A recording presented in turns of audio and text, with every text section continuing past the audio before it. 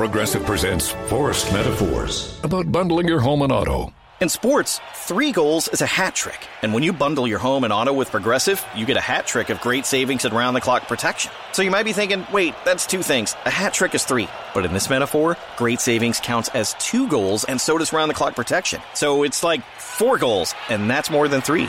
It's basic math. Forced Metaphors, presented by Progressive. Bundle and protect today. Progressive Casualty Insurance Company and affiliates. Discount not available in all states or situations. This podcast episode is brought to you by Coors Light.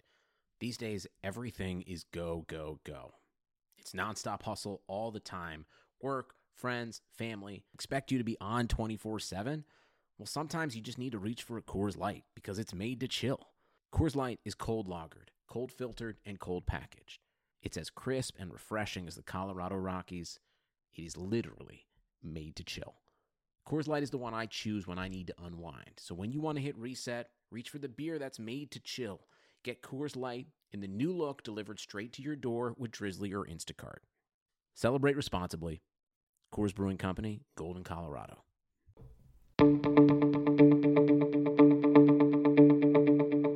This is the Cubs-related podcast presented by CubsInsider.com. My name is Corey. I am joined, as always, by Brendan, and we are coming to you in the new year, 2021. It is January 4th, and you likely hearing this on Tuesday, January 5th.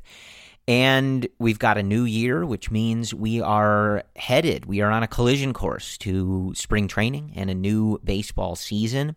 As of this moment, the reports were that the plan is for spring training and the regular season to begin as normally scheduled, at their normal times. Obviously, with the state of the world, that is all subject to change. But that means we have a Chicago Cubs season to start preparing for, and we will do that on this episode. If you listen to our last episode, we broke down kind of our instant reaction. We recorded it the day the trade was sort of not made official, but confirmed that it was going to be happening. It was processing, it was going through, and we gave you our honest gut feelings. It was unfiltered, uncensored, and that's how we feel. But today and going forward, they made the deal.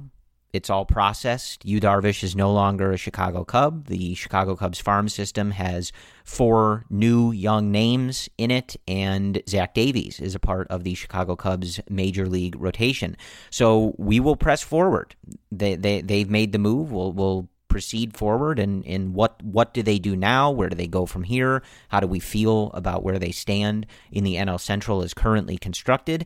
And I think a lot of the focus for today's episode is going to be in breaking down the trade, in meeting with the media. Last week, Jed Hoyer said, we still intend to put a competitive team on the field in 2021, compete for the NL Central title.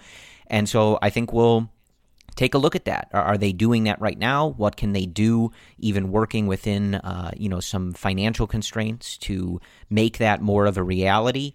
And get ready for this team, So we kind of laid out how we feel about things, but we press on because the page turns anew and a new season is around the corner here. But before we do that, I would be remiss if I did not mention that today, Monday, January 4th, is the 29th birthday of one Christopher Lee Bryant. You Happy birthday. May remember Chris Bryant won the Rookie of the Year award. He's been an All-Star multiple times. He was the National League MVP in 2016, which was also the year that he won the World Series with the Chicago Cubs as their starting third baseman. Huge hits throughout those playoffs, especially in the World Series. And that's all I really have to say. He's 29, Brendan. Our baby boy is growing up. Wow. Growing up, Corey. His wife, Jess, posted on Instagram today to wish Chris a happy birthday, a photo of the 3 of them, Jess, Chris, and their son, Kyler, in the outfield at Wrigley Field. And, it's just like one of those things where, like, you see that and you think back to Chris getting drafted and this whole journey, and it's really something to see him with his beautiful family at Wrigley Field. And I especially was thinking back, I know we talked about it on here, but that interview that he did with Taylor McGregor during one of the spring training games in 2020 or earlier in 2020, where he talked about how proud he was to be a father soon and how much he was looking forward to it, and how it was what he felt he was put on this earth to do, was to be a father.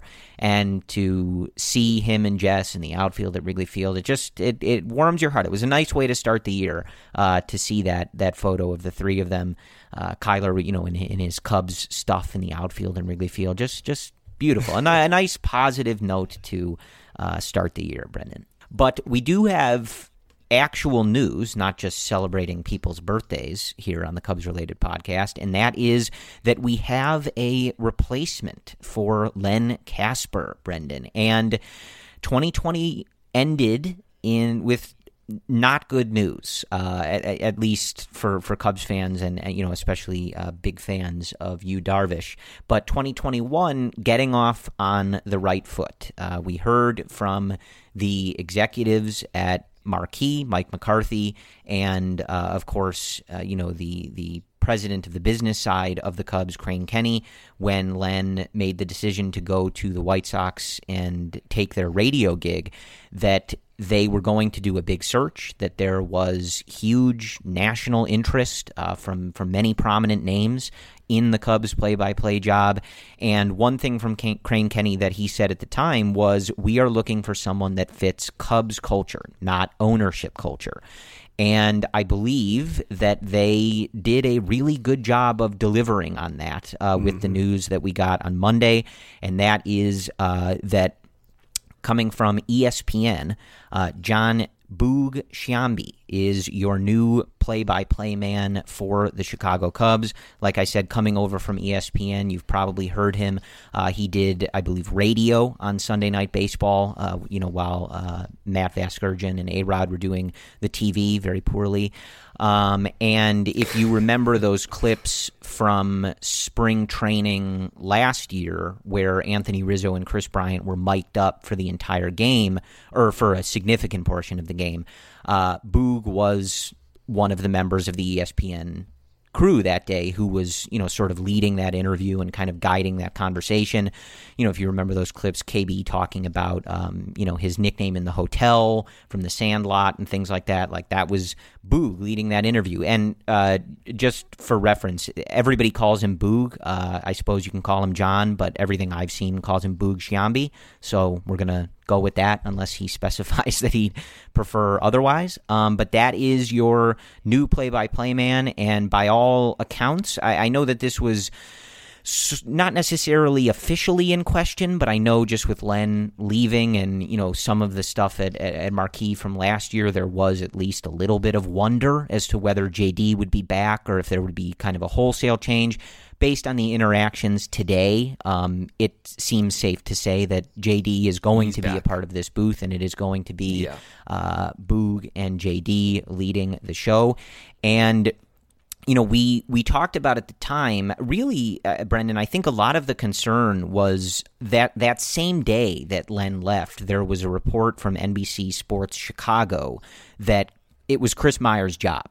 And that wasn't official, but that he was going to get the job. And so I don't know if that report was erroneous or, maybe not as concrete as it seemed at the time, or if maybe there was a change of plans. There was certainly a lot of negative reaction to that we talked about. But I have not heard hours and hours of Boog doing games, but what I have heard and hearing him over the years, and certainly just perusing some of his social media stuff and the clips that are circling around today, I think they nailed this, Brendan. There were a lot of good, kind of dream candidates or names that people were talking about in the early parts of this process, but I think they nailed this. This is a great hire, and I do think that they delivered on what Crane Kenny stated at the time, which was somebody that can fit with Cubs culture and the culture of Cubs fans And I believe that they nailed that with this decision. When you're hearing names, as you mentioned, like Chris Myers, you're kind of putting those names into a bucket of inauthenticity. And that was my concern, because you're going to be listening to these guys, in Boog's case, over 130 times a year, right? So you don't want to have someone who's going to inundate you with like false optimism or false hype, if you will. And I think just from listening to Boog's broadcast over the years, even on the radio on Sunday night, he has like kind of a witty humor to him. He doesn't take himself too seriously, kind of like how Len did not take himself too seriously. And I think that's really displayed during that KB and Rizzo mic up.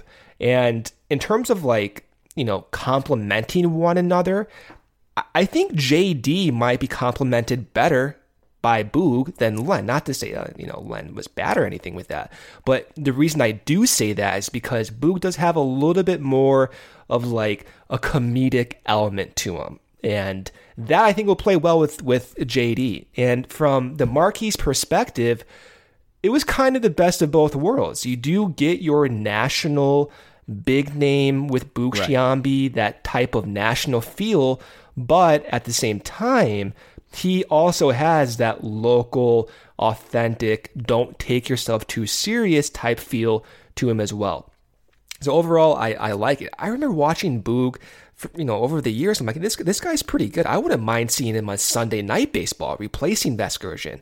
And so for him to come over to the Cubs, I like it. I think there could have been so many worse options that we almost got fortunate given the news we've been hearing over the past few months. And I think this is a slam dunk. It's a no-brainer. It fits the Marquis agenda. It fits the fans' agenda. And over the years, we've been fortunate to have so many good Cubs broadcasters. And this is another one to the list.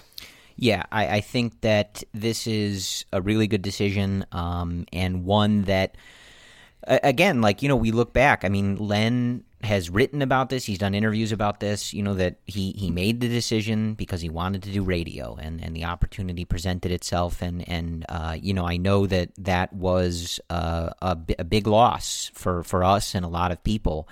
But this is a really good choice, and I think it does mitigate those concerns. I think that a lot of those concerns, that were represented by those Chris Myers rumors, you're not going to get with Boog. And I think you can watch a lot of the clips that were circulating today. Like I said, from Rizzo being mic'd up in spring training, there's a really good video of David Ross when he was doing booth work for ESPN, along with Chipper Jones, telling some stories and having a good time with that stuff. And you can just really tell that I think Boog is going to be able to dial into Cubs fandom and be able to speak to that fan base, even though, like you said, I do think he does check the boxes for Marquis in terms of having that national experience and sort of being able to bring that national feel at times. But I think he, even in just a few clips, you can really see that he demonstrates that ability to connect with a more local and specific audience, which I think was something that was really important about this. And like you said, the Cubs and Marquis are going to allow him to continue to do some national stuff and some radio stuff and continue to do some of those projects. And he's going to do about 130 of the Cubs games. So, between the national broadcasts that they're already going to be a part of, Sunday Night Baseball, Wednesday Night Baseball, whatever it is, then some other stuff that he's doing. It's a pretty standard number. And that's the key. And we talked about this at the time, like why people cared about this so much. This is someone who's coming into your home and coming into your life for a few hours a day over 130 times. That's not a small thing. And having that connection and being able to feel that vibe from the fan base is really important. And I think him and JD you can really easily envision them creating a a good vibe in that broadcast booth, and creating that vibe that makes you feel like you're listening in on a friendly conversation. It's just fun. Yeah, it's a fun vibe. About the game that you're watching. And, again, like, you don't want it to be it's not a comedy club or like, completely a friendly conversation. But I think when you think back to some of the key pairings that we've had throughout even just our lives, Brendan,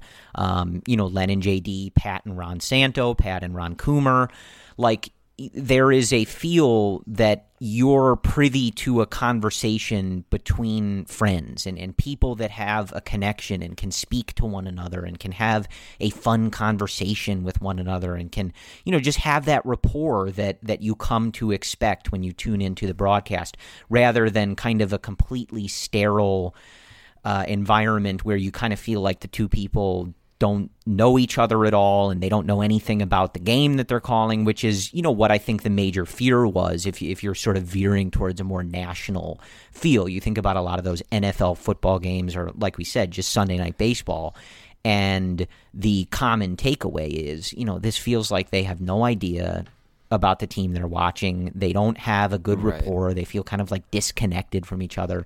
And the early read from everybody, and certainly me, is you can really envision JD and Boog having a really good time up there and delivering an entertaining, informative, and passionate broadcast for Cub fans going forward, which is what Marquee wanted to do. And short of seeing it and hearing it, I think that this is about as well as they could have done. Hey everyone, I want to tell you about Blue Wire Hustle, a brand new program where you can host your very own podcast here at Blue Wire.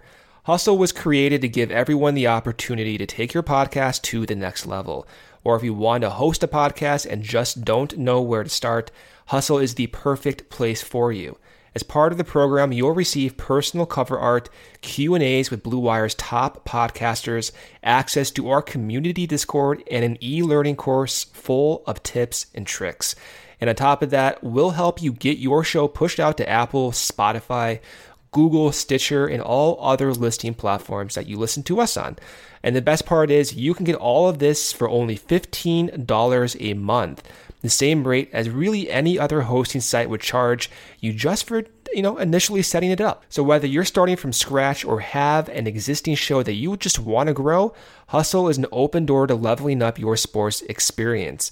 Acceptance into the program is limited, so get your application in today. To apply, just go to bwhustle.com/join. Check out the description box for this episode to find out more, but that's bwhustle.com/join. Well, I think ESPN was even lucky to have Sciambi on their broadcast team for that many years. And with Vasgersian being a candidate for supposedly the Cubs job, along with Chris Myers, like, those guys have such a national pulse. And I think for Vasgersian, the one thing I was turned off by him is he tends to, it's not always, but listening to those Sunday night broadcasts, he tends to criticize or highlight some of the negatives. And that's appealing towards a demographic that I think is not growing baseball, to be kind. And I think for Sciambi, he doesn't do that. You're going to see funny moments from him. And I'm thinking about the one bat flip by Contreras when Len and JD were like oohing and awing in against the White Sox. And I'm just imagining what Sciambi would say with JD in the booth. It would be hilarious, right? But the big takeaway with him is you're not going to get a hyper critique from Sciambi. Like, I don't think you're going to get that. And it's going to come from a place of, humility and knowing your place as a broadcaster and knowing how much the game has changed over the years. And rather than highlighting that in a negative context, which I think the national ESPN broadcast does a little bit too often, and even the Fox broadcast with Schmaltz, you're not going to get that with him at all. And that's a huge bonus. And kind of ironically, taking him away from ESPN, maybe he's going to do the same amount of games as he did last year, who knows? But taking him away from that national context, it might actually hurt the game a little bit because he is so good at not doing that and doing the exact opposite. Yeah, and I think too, and then, we'll kind of get into the Cubs on the field. But I think that Boog is going to be able to bring one of the things that we highlighted about Len that we kind of loved the most, which was being able to speak about the game in an informed way with where the game is, but not doing so in an insulting or like overbearing kind of way, right? If you just peruse Boog's social media, you can kind of tell like he's analytically inclined. He reads fan graphs. He, is understanding of these metrics and things like that.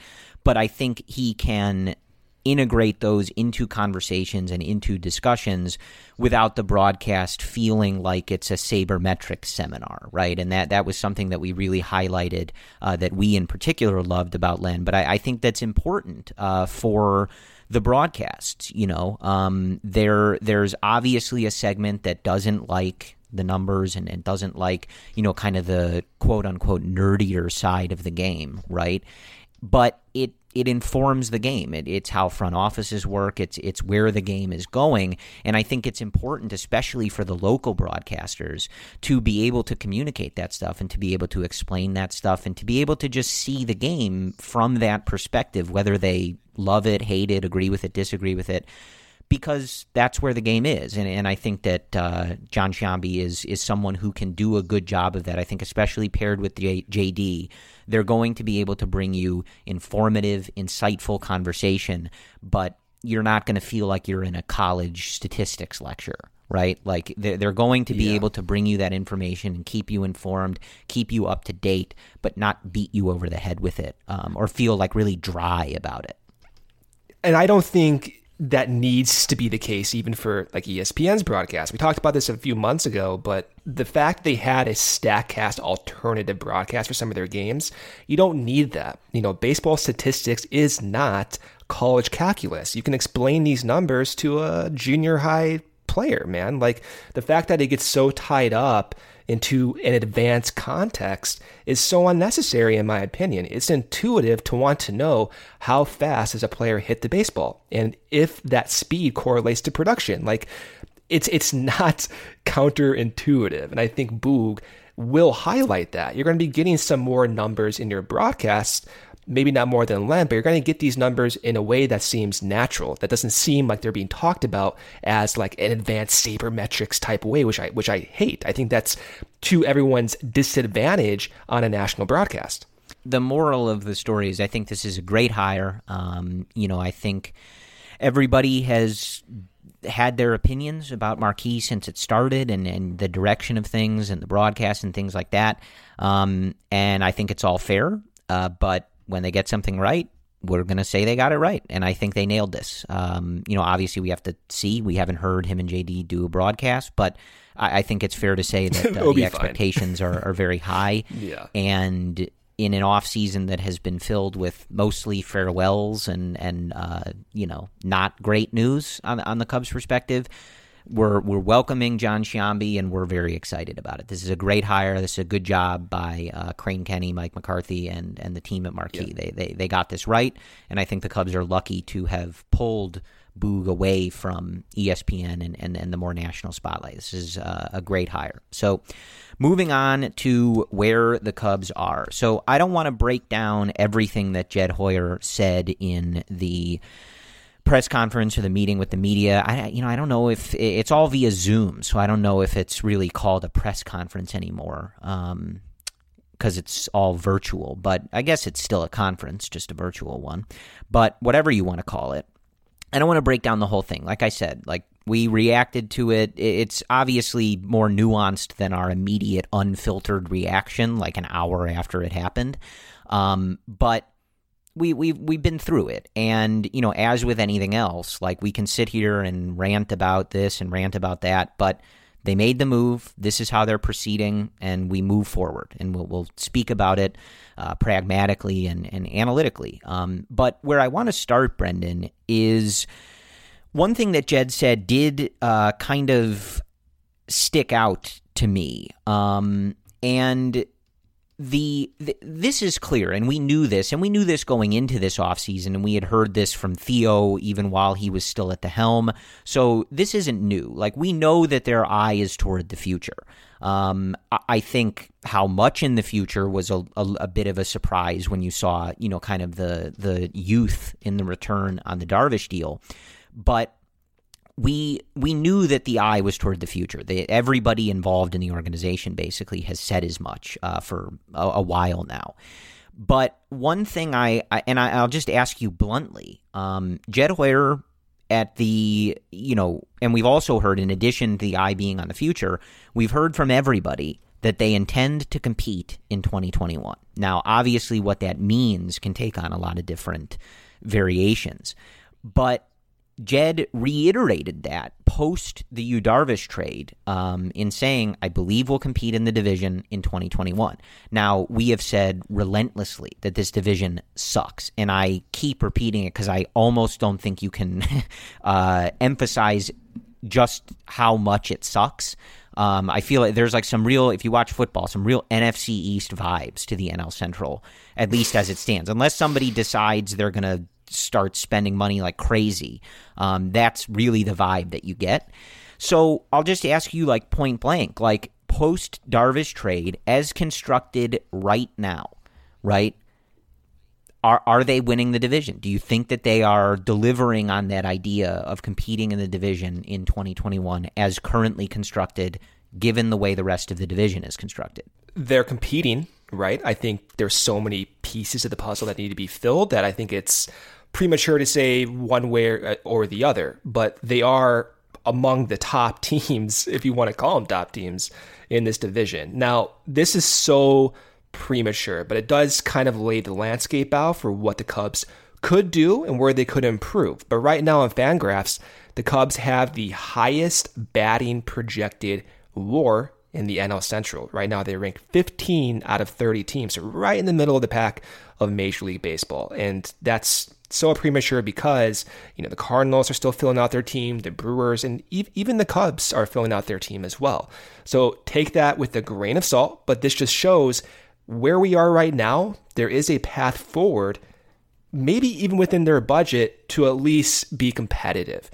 And the way I'm seeing it now, if you're projected to win 80 games in the NL Central this year, even a flat 80, with how off projections are, one standard deviation away is 5 wins. So you're well within the realm of possibility of reaching 85, 86 wins, even if your flat projection going into 2021 is 80 wins. So that, I guess, gives fans confidence. I don't know how stoked you want to be about being a 500 baseball team projected, but that's all to say. There is a path forward, and there are staples on this team that will be here next year, absent of any type of extreme move. Rizzo's going to be back. Kyle Hendricks is slotted in. As much as we did not like the trade involving Yu Darvish, Zach Davies has had some consistency over the year, and his type of pitch portfolio might play well with the Cubs defensive team that was among the best in 2020 in the field. So there is a path forward. I think where I'm at right now is you kind of have to wait and see. I don't know. I don't think anyone knows. I don't even think the front office knows exactly where they're going to be for a budget payroll next year. But right now they do stand at $140 million guaranteed. You throw in some of those extra incentives with the CBA, it's around $150 million. So where they are by opening day, who knows where their threshold is? But if they have an extra $10 million to spend, $15 million to spend, I do think it's possible to go in 2021, at least be competing for the division. In terms of the rest of the National League, it's not going to happen like this year unless something crazy happens during the season. They're not going to be, top dogs in the NL. But crazy stuff does happen. We saw the Marlins make the playoffs in this 60-game season. We've seen teams go into the playoffs like the Giants recently, under 90 wins, win a World Series. So crazy stuff does happen. We've broken down like whether or not, obviously I don't think any of our immediate goal is to simply compete in a bad division in 2021. But again, that's the direction that they're at, and that's what we're facing. And I think there is a way, as you stated, to compete in this division in 2021 and not really. Jed talked in the press conference a little bit about, how it didn't really make a lot of sense to add a contract similar to when they signed Darvish, a multi-year deal for a lot of money that is projecting somebody to be involved in a very lengthy portion of your future, right? So with the money that we've heard and with Jed sort of literally saying that, like, they're not going to sign guys to 5-6 year huge deals, right? Can they sign guys to 1 year deals, 2 year deals, things like that?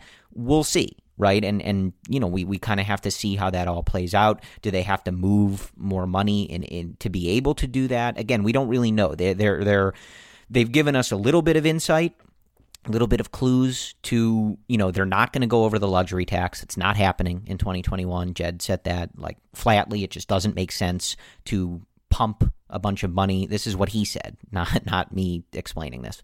So that's not going to happen. We know these things.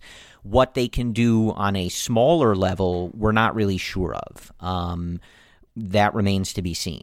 But I think there's, given where they're at and what they are doing and the reality of it, I think there's worse things than competing in a bad division.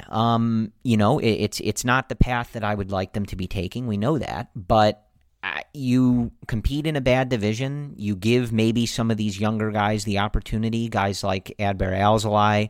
We'll see if any of the Tyson Miller, Corey Abbotts of the world get involved and get a look, things like that.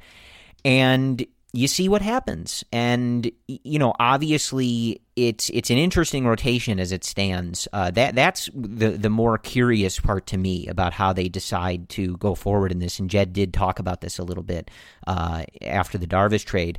The thing that's interesting to me is, and we talked about this on the last episode, you've got 3 guys in your rotation, unless plans change, that don't throw very hard and have a similar way of trying to get hitters out and being productive, obviously to varying degrees of success. So you're going to have to find ways to diversify the looks at some point, right? Because Kyle Hendricks is one of the best pitchers in the league, right? We've seen that. He's performed on that level for years now. I got no questions about Kyle Hendricks, right? But when 2 other members of the rotation are also slower throwers that rely on weaker contact and the defense behind them to convert it to outs and things like that, those are very similar looks. And I would expect they'll be broken up in the rotation, whether it's by Alzolay, other guys, etc.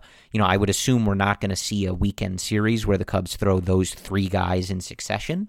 But it is something to consider and to think about as they decide who else is going to be in that rotation, whether you do a 6-man rotation at times, things like that, because it's just not a conventional, to say the least, strategy to throw 3 guys that pitch like that. And it's certainly not where the game itself is going, right? Like the game, as far as pitching is concerned, is heading towards spin rate and velocity and that kind of combination. We see, however many years ago, it was a marvel when somebody threw 102 miles an hour, right? Like now, like half the teams in the league have somebody coming out of their bullpen pumping gas like that. So it's a unique approach. So I think that's where I'm looking to see how they decide to address the rest of this offseason. What do they do about the rotation, whether that's adding some of the depth guys that are out there, if you can find them for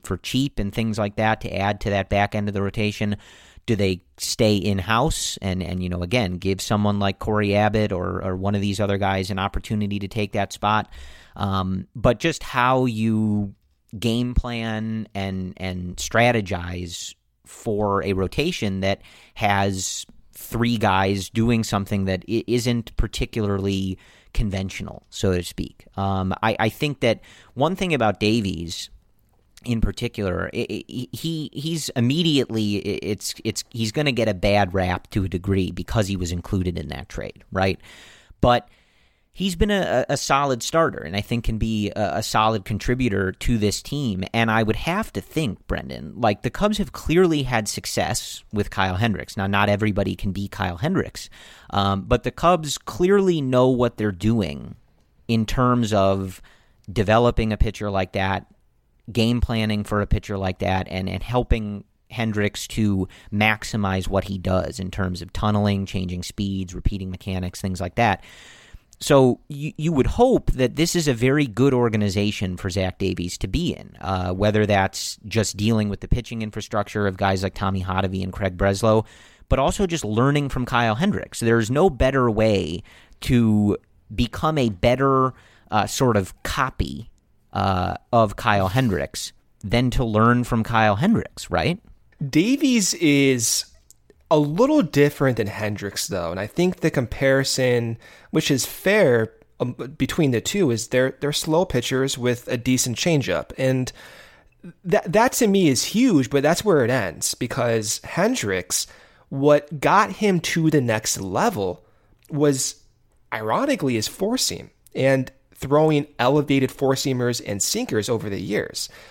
So Davies does not throw a four-seam fastball. He throws a cutter, and he throws a sinker and a changeup, and that's basically it. And no curveball over the last 2 years. So while they're soft ballers, they're different in how they attack batters. So I don't really buy the similar look argument at the surface. Yeah, I get the fact that they're going to be throwing in the upper 80s, mid 80s, but they're going to be attacking batters completely differently. You're going to have Hendricks throwing a four-seam fastball up in the zone way more than Zach Davies. And you're going to be seeing way more changeups from Zach Davies than Kyle Hendricks. Hendricks, compared to Davies throws a changeup almost once every other pitch. Hendricks is around once every 4 pitches. So they are different. And the fact that you have Davies throwing a cutter also adds to the little bit of a difference between the two guys. I like Davies. I think overall, yeah, you're going to be getting fewer whiffs, and that's where the similarities are. But how they generate that weak contact is different. I think they are different looks, and just because he's not going to be throwing 94, 95, 96 doesn't mean that batters are going to have trouble picking up differences between Hendricks and Davies. That being said, I do think you need to bolster that defense because you will be getting more action in the field. And right now, the Cubs already have a strong core defensively to field and vacuum up some of those ground balls and some of those fly balls you're going to get. So I think a path forward, which makes sense to me, and some people on Twitter, including friend of the podcast, Ryan Tomir, has talked about this, is getting more guys on your team at a cost-effective price that are defensive, not first, but defensive heavy guys. And I think one example is Jurickson Profar, who was mentioned just, floating the idea out there by Sahadev Sharma and Patrick Mooney of The Athletic as a potential candidate for this team. Someone who plays left field, second base, a natural shortstop coming up with the Texas Rangers many years ago.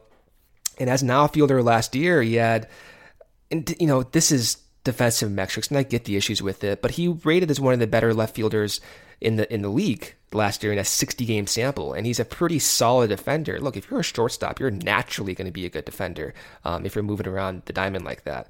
So I think there's a path forward here. I think the puzzle is really difficult to piece together, but tying this rotation together with more depth, getting guys who are defensively sound, both in the outfield and the infield, and just minimizing some of the dumb mistakes, some of the errors that you saw plague the 2019 Cubs, for example, that were improved upon last year, but now taking the next step and getting even stronger defensively, becoming the best defensive team in the league, which I do think is possible with a few smaller scale free agent acquisitions and seeing some progression by Nico Horner at second base, seeing David Bodie get more comfortable, still seeing David Bodie not messing up those easy plays right to him.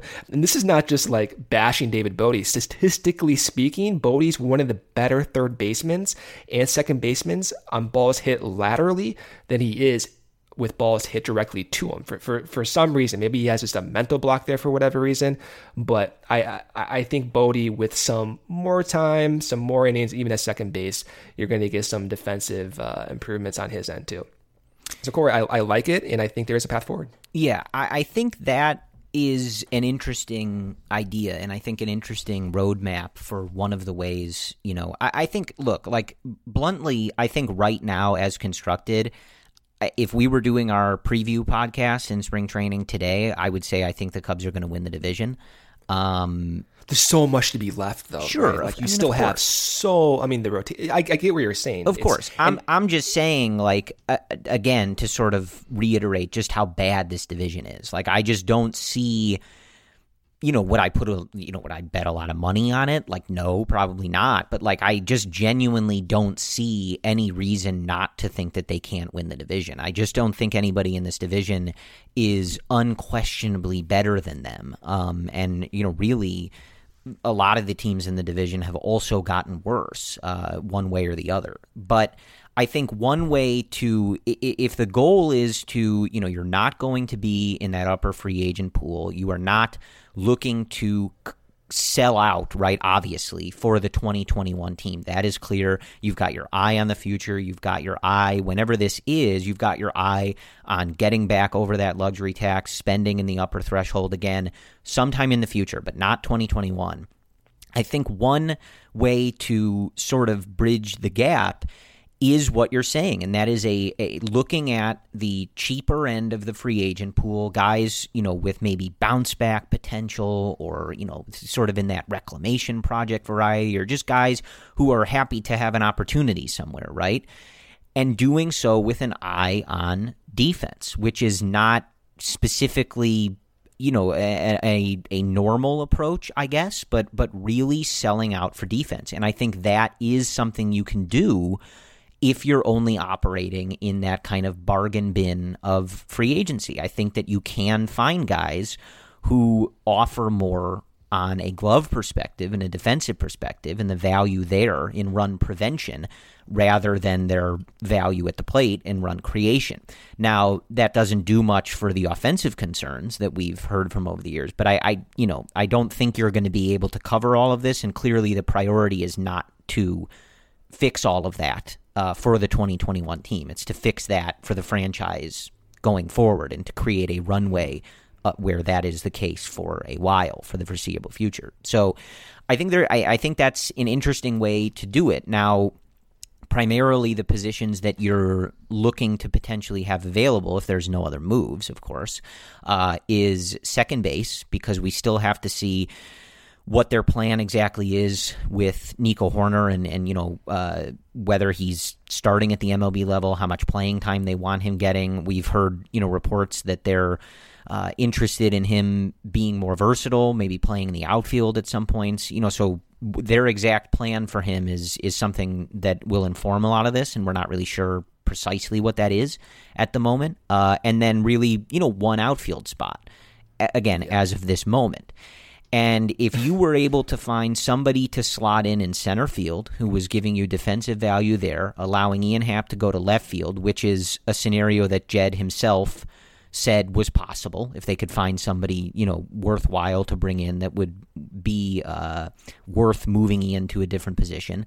You have Hayward and Wright, obviously, like whoever this mystery person is in center field, it's a solid defensive outfield, right? And then, we know that the infielders that the Cubs have currently have already been a part of a historic level defense back in 2016. Chris Bryant, Javi Baez, and Anthony Rizzo. What you want to do at second base there, we'll see. But if you fill that in again with someone who is providing you that extra value on defense with Wilson Contreras behind the plate, that's a solid team. And if you're looking at guys like Hendricks, like Zach Davies, like Alec Mills, if you're taking the perspective of we are going to build a team that is going to convert what these guys do on the mound into outs as much as we possibly can, it's an interesting approach to take. Again, like, does it put you in a space where you would be, even if you do compete and win the division, where you would be confident in that in a playoff series, or confident in, facing teams that would be pretty overpowering, in teams like the Braves or the Dodgers or the Padres now? Probably not. But as we all know, like, if you can get into the playoffs, you get a ticket to the dance, you take it and you see what you can do, right? Anybody can screw around. So I think that's an interesting approach. And, defensive metrics are what they are, and that stuff varies at least a little bit. But I think that if you're looking, it's all just to say it's very hard to completely reconfigure the offense if there's not a lot of money to do so, or if you have to move guys who contribute on offense in order to bring in other ones. That is a very small needle to thread, right? To be able to completely overhaul that without the resources at the moment, right? But I do think that you can improve the defense and sort of sell out a little bit for that portion of the game of baseball in this lower free agent tier, in this lower kind of cost tier. I don't know if that's exactly what they're going to do, but I do think that's a rather interesting strategy. And given the rotation that you're going to have, it doesn't strike me as the worst idea. I actually kind of like that idea given the reality of the situation.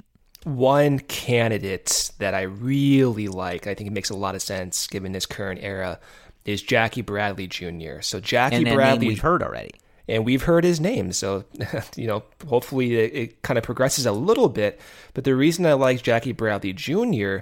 is because he may be the best defensive center fielder in the league, even at his age, which will be 31 next year. So according to Baseball Savant, he rated in the 99th percentile with outs above average in the outfield last year. What that means is he's basically better than everyone else in the league. And then if you look at some of the corresponding metrics like UZR and defensive runs above average, he's also in the top 10 of outfielders in the league consistently. And so Jackie Bradley Jr. is going to shore up, if he's on the team, that center field position. And you can always match him with Ian Happ during some days, depending on what you do with that left field position. But if you want to improve defensively, Jackie Bradley Jr. is right there. Even last year offensively with the Red Sox in 217 plate appearances, he put up a WRC plus, Corey, of 119. He had an overall WAR of 1.4 just in 55 games. And the year before that, this is probably more in line with what you can expect offensively, but he put up a weighted on base average of 314, not the worst, a WRC plus of 90, so he's below league average, but he still, even in 550 plate appearances, was able to put up 1.54, which if you scale that, you're around basically a league average, slightly below league average player. But for the price tag, for the defense, for some of the situational appearances, that could play up for the Cubs.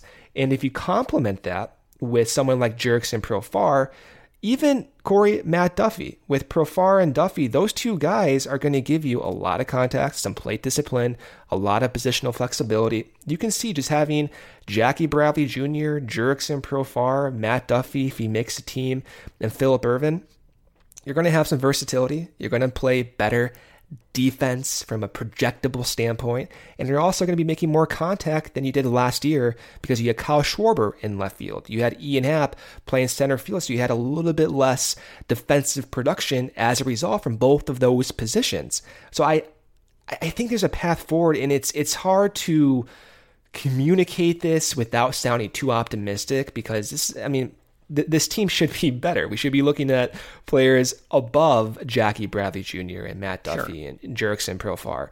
But given that we're operating under this constraint, under this reality, this makes sense to me. I think it's doable, and I think from my point of view, I love watching defense. I love watching Javi just field ground balls and Nico field ground balls. You get Jurickson Profar on this team, who's a quality infielder and even, arguably maybe even a better outfielder. That's going to pique my interest for sure. Load up on those guys, throw the Tom Amansky video in the clubhouse, and see what happens. Let's right? do it. Yeah. This is the glove show now for the Chicago Cubs, but I think really what it's all to say now, as far as being competitive in 2021, this is obviously made a lot easier again by how bad the division is. It's a completely different discussion if they're playing in a different division, right? But that's where they are, and if they're deciding to take advantage of that, whether it's they're forced to because of the financial situation or not, that's a better spot to be in, right? But I do think that, again, whether it's the path we'd like to be taking or not, I think that what's important is this is Jed's team now, right? And whether he has been mandated to do this at a specific time or in a specific way, right? Like, his goal, as stated, is to create a better future for this organization. And that is not really including 2021, right?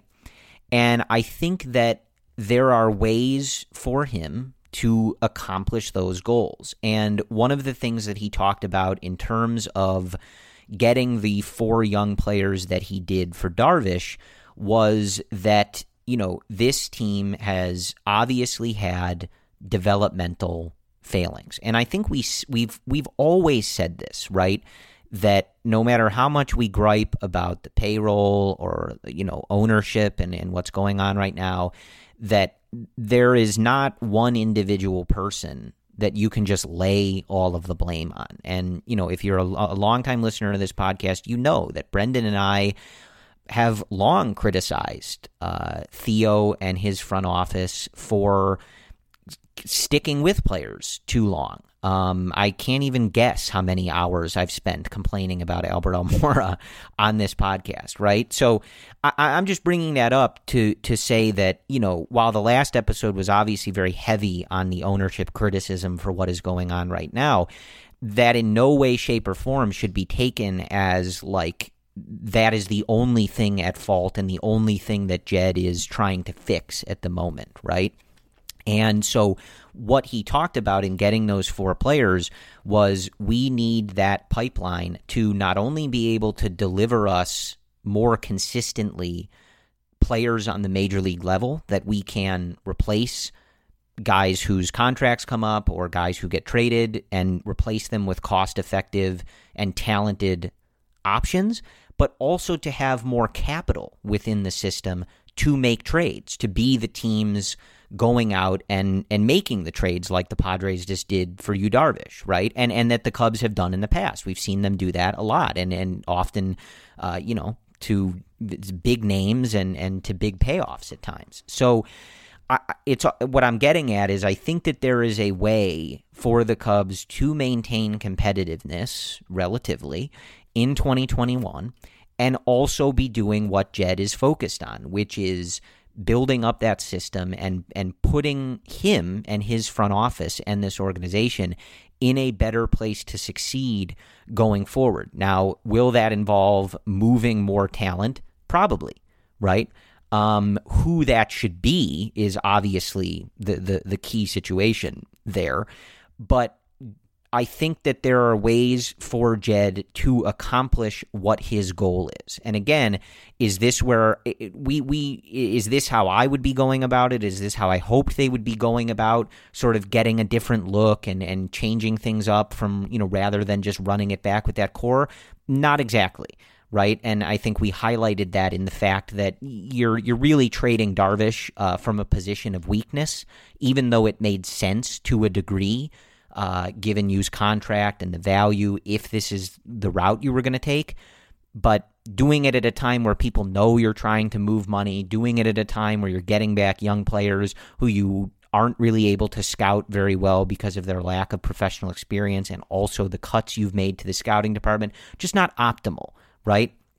But there is a way, I believe, for at the end of the 2021 season, when it's all said and done, for Jed to have accomplished his goal of setting this organization up for a better future. And part of that, it has to include the payroll flexibility coming back, right? A lot of this is not as useful if the payroll flexibility is not going to eventually go back to that top level.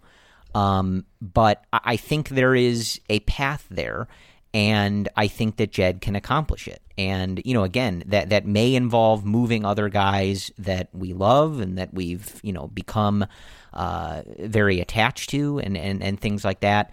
But that's where they are. That's the reality of what they're doing. And I think the key, if they're going to do that, is getting perhaps a more secure and less risky, I guess, feeling return for those players. There's a lot of rumors out there right now. I still think Wilson tends to be the most talked about name. And I think the key for stuff like that is you've got to get maximum return. You can't be making multiple deals in an offseason, right, Brendan, where you're looking at it going like, this feels suboptimal, and it feels like this is not the best they could have done. If you're going to do more of these, you have to be nailing the return, and I think on a different level than guys who were 18 and 19. Mm-hmm. But it's all just to say that I do think that if Jed's goal is to maintain relative competitiveness without significant additions for the 2021 season and have the organization feel like it's in a better, depth position on all levels by the time 2021 is over, I do think that he can do that. And while it might not be fun and, perhaps we're angry at why it's happening and how it's happening, I think by the time 2022 rolls around, I think the organization can be in a good place for it. One quote that stood out to me before Darvish was traded by Jed, and this is just a paraphrase, was that he was looking at the free agent market for starting pitching depth. And that seems like an obvious place to look, right? But given where Darvish was traded and for what he was traded, there are concerns that we may not even spend anything, right? So the fact that Jed did say that, I think 3 weeks ago, to me signals that some people in this market could be obtained for like $3 to $6 million. And I'm not going to say the names. I feel like I've done this like every week now, but there are basically over 24 starting pitching candidates that I think you can make the argument make sense for this team that are under $5 to $6 million. So I think it's possible to go there. The one beef I had and disappointment I had with the Darvish trade was not that they got back a group of prospects, but it's the fact that you can't, in this window, use that package of players that you received to bolster the team next year or the following year. So that was the big issue I had. Now, that being said, if they go out and trade Wilson or trade even Chris Bryant, you have to get something back for 2021 and 2022 because that is a huge hole you're going to put in this roster. I just said maybe by opening day you have a win projection around 80 to 82 wins. You take Chris Bryant off this roster, Wilson Contreras off this roster, you're losing 4 wins right there, and then you're looking at the division and thinking, okay, the Cardinals have the upper hand here, the Brewers have the upper hand here, and then for 2022, I don't know where we're going to stand unless you get back a package of more immediate value. So that will be the tricky thing is, do you want to hold on for Chris Bryant for 2021 and risk just him walking away and getting a qualifying offer back? Or if you're going to trade him, do you go out and trade him for a fizzled out former top prospect? Again, I keep saying this, like Victor Robles. I don't know the solution to that, but I do know if they're going to trade Wilson Contreras or some of these core guys, I'm going to need more back than a 17 and 18-year-old. It's just, that's going to put a huge hole, a bigger hole in the calendar for the immediate future than we already are in right now. Not to say that, can't get out of it. I think you can get out of it, and I think Jed will intend to get out of it. It's just, I'm a little worried that the market's not suitable to even get back immediate value for Chris Bryant and even Wilson Contreras at this point. Right, and one of the things that we've kind of learned about this market and part of the reason why it's not an optimal time to be doing this stuff is the Cubs aren't the only team that are not putting their foot on the pedal to compete, right? And that creates a demand vacuum, right? Where teams like the Padres, you look at a team like the Dodgers, the Braves made some moves throughout this offseason. I assume the Yankees will participate in this group. But there's not a lot of teams that are clearly like going out there and really putting that emphasis on right now. Because you have a lot of these teams with, similar situations where their ownership lost money, they're not willing to spend until they see whether fans are coming back, this, that, and the other, right? So it's not the best time for it, but I agree, and I think again, like it's not necessarily my preferred course of action, but if Jed's goal in this offseason and with the moves that he makes ultimately is to have improved the farm system and the pipeline at every level, or, at least in terms of that competitiveness window, right? Meaning you got a bunch of young guys who have a lot of raw tools, that have a lot of raw talent that you're going to try to develop and move through the system. If you move somebody else, what I would like to see, and again, I don't really deal in hypotheticals, so I don't know if we're talking one player at this level, two players at this level. I don't know, right? It depends on who we're talking about.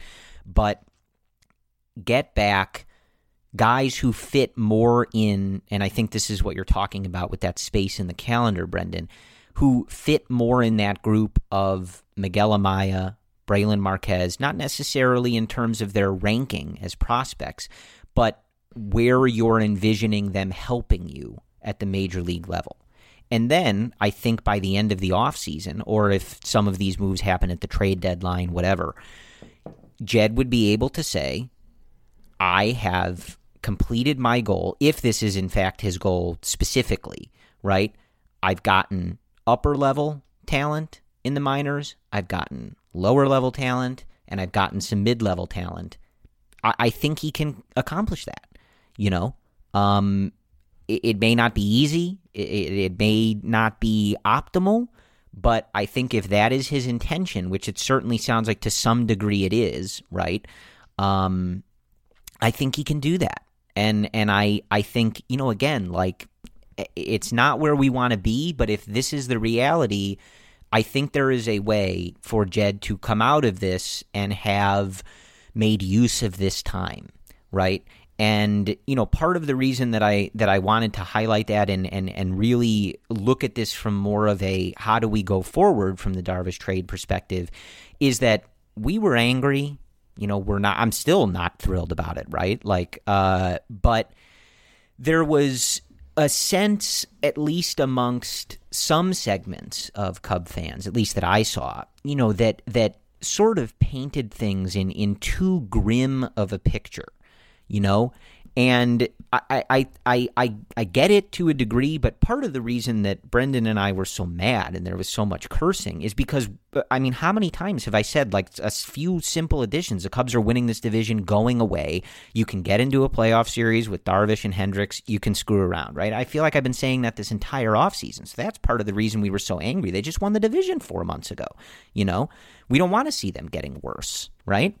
But there was a sort of purveying sentiment in some circles that, like, the Cubs are headed toward the dark ages, right? And they're going to be terrible for years. We're back to them never winning. It's going to be a million years before. And I don't feel that way. I don't feel that level of pessimism or negativity. There's a long offseason yet to go. But this organization, and at all levels, is better than where it was in the past. You see a lot of like, oh, we're back to the Tribune Company time where they don't care if the team is good. They're a middling budget, and it's a couple years of competitiveness and then back to losing 100 games. Like, this organization has a lot of talent in it, and we've highlighted a lot of that. We've talked about the changes to the pitching infrastructure with guys like Hottovy and Craig Breslow, who is now one of the assistant general managers of this team. We've talked about the additions that the hitting infrastructure has made with guys like Justin Stone, coaches like Rachel Folden, and the different talent that they've added at the different levels of this system. And, just from a player perspective, right? Like, I think that there is a balance between not necessarily being thrilled with how this is playing out, why it's playing out, and exactly how we're going into 2021. I think there's a middle ground between that and thinking that the team is headed for like being the Pittsburgh Pirates, right? Like I don't see it that way, and I think that there is a way for Jed to come out of this in a decent spot, in a good spot, and again, all of this hinges on the finances ticking back up and being back in that, top 5 payroll threshold, whatever it is. But if that happens, Jed has the ability, whether we like it or not, to set this team up for success in that regard. And how he goes about it and whether he's able to thread that needle successfully, we still have to see. We've only seen one move. They've got a lot of other decisions they have to make. But I think that he can do that, and I don't ascribe to the theory that this is some sort of beginning of a dark era of Cubs baseball. I think a lot of that talk was pretty hyperbolic and ignoring a lot of the changes that this organization has undergone. Like I don't think it's the best front office in the league. I don't think they have the best infrastructure in the league, absolutely number one. But they've made a lot of strides in a lot of regards, and they do a lot of things better than plenty of other organizations. So I think that it's all about, at this point, right, trusting in Jed and trusting that the process he's going to go on in the immediate is going to lead them to a better place in the future. If the money comes back, the budget comes back, I see no reason that this team can't be in a good position in not too long here. I can't give you an exact timetable on that because I don't know what this is all going to look like. But I definitely just wanted to throw out there that I think some of the most negative view of this organization is quite hyperbolic for me. The negative views comes under the assumption that the changes they made in their developmental system will not yield results. So that's a big assumption. It's not to say they will yield results. We don't know long term what Craig Breslow's new implementations will do from a value perspective.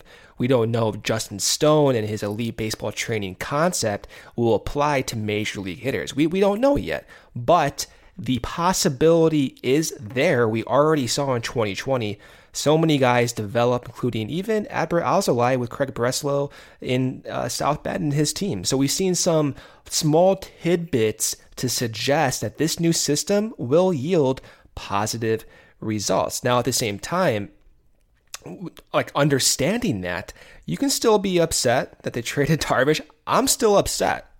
I'm still upset they traded Darvish for teenagers. I would not have an issue if the return back was something more projectable, not to get into this again.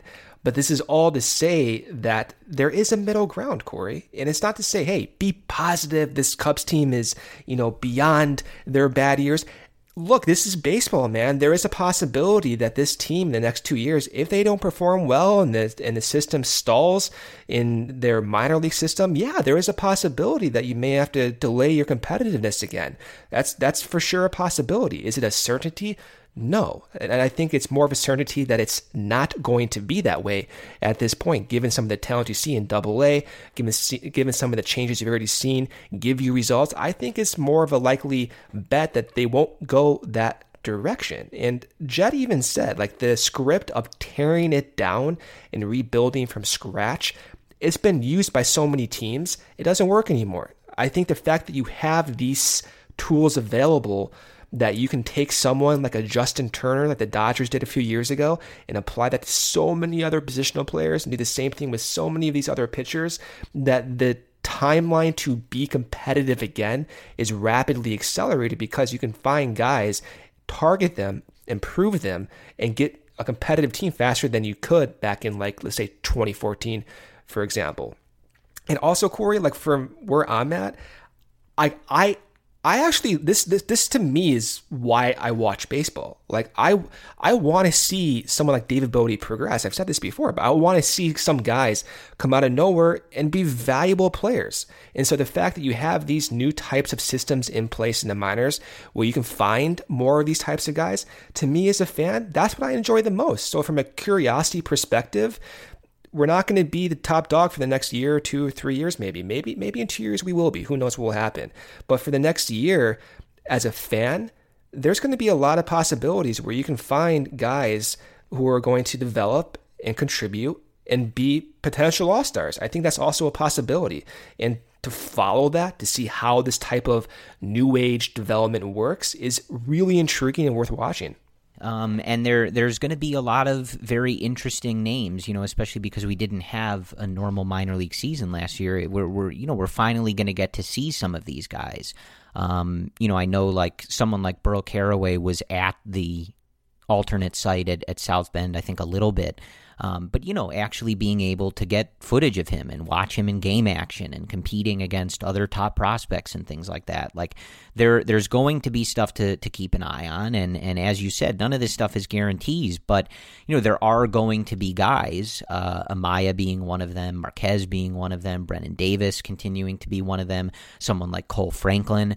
Like there are going to be guys who you can watch. And if they continue to take the strides that they have throughout their development, that's informing a lot of this and a lot of these future plans and these future timelines. And if these guys succeed and they continue to have success, then we're moving on the right path. And maybe we get a look at some of the guys that they just got for Darvish, and you sort of see it all come together a little bit more. But yeah, like none of this is guaranteed. It's all a very volatile process. And, look, we're at the end of a particular window that is, for better or worse, going to be looked back on as several guys who didn't really pan out the way that you thought they did or thought they would, right? That contributed a lot, but didn't necessarily take that last step or that next step into being elite or anything like that.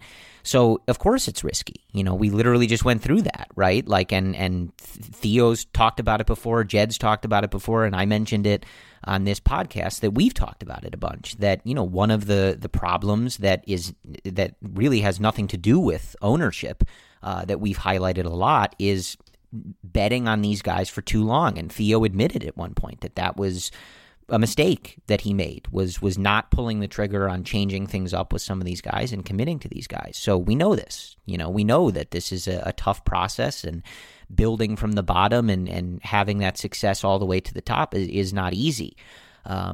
But I just wanted to sort of reiterate that, whether we're angry at them for trading Darvish or not, that does not mean that, we think things are as bleak and I don't think we stated that we did, but I'm just clarifying. Like there was some discussion that was very bleak in the immediate aftermath of the Darvish trade, and I just don't really ascribe to that line of thinking. So we'll see what happens. And part of that is going to see how the rest of this offseason pans out. Jed Hoyer didn't necessarily tip his hand one way or the other. He did note that they still want to make some additions and some adjustments to various things, but, didn't really give us much of a tip as to, whether the money saved from Darvish could be repurposed, whether it was going to be, very, very thin and they've got a little bit of room to add. We don't really know, other than they are not going to be in that upper tier and they're not going to sign guys that have, really hefty, significant long-term contracts.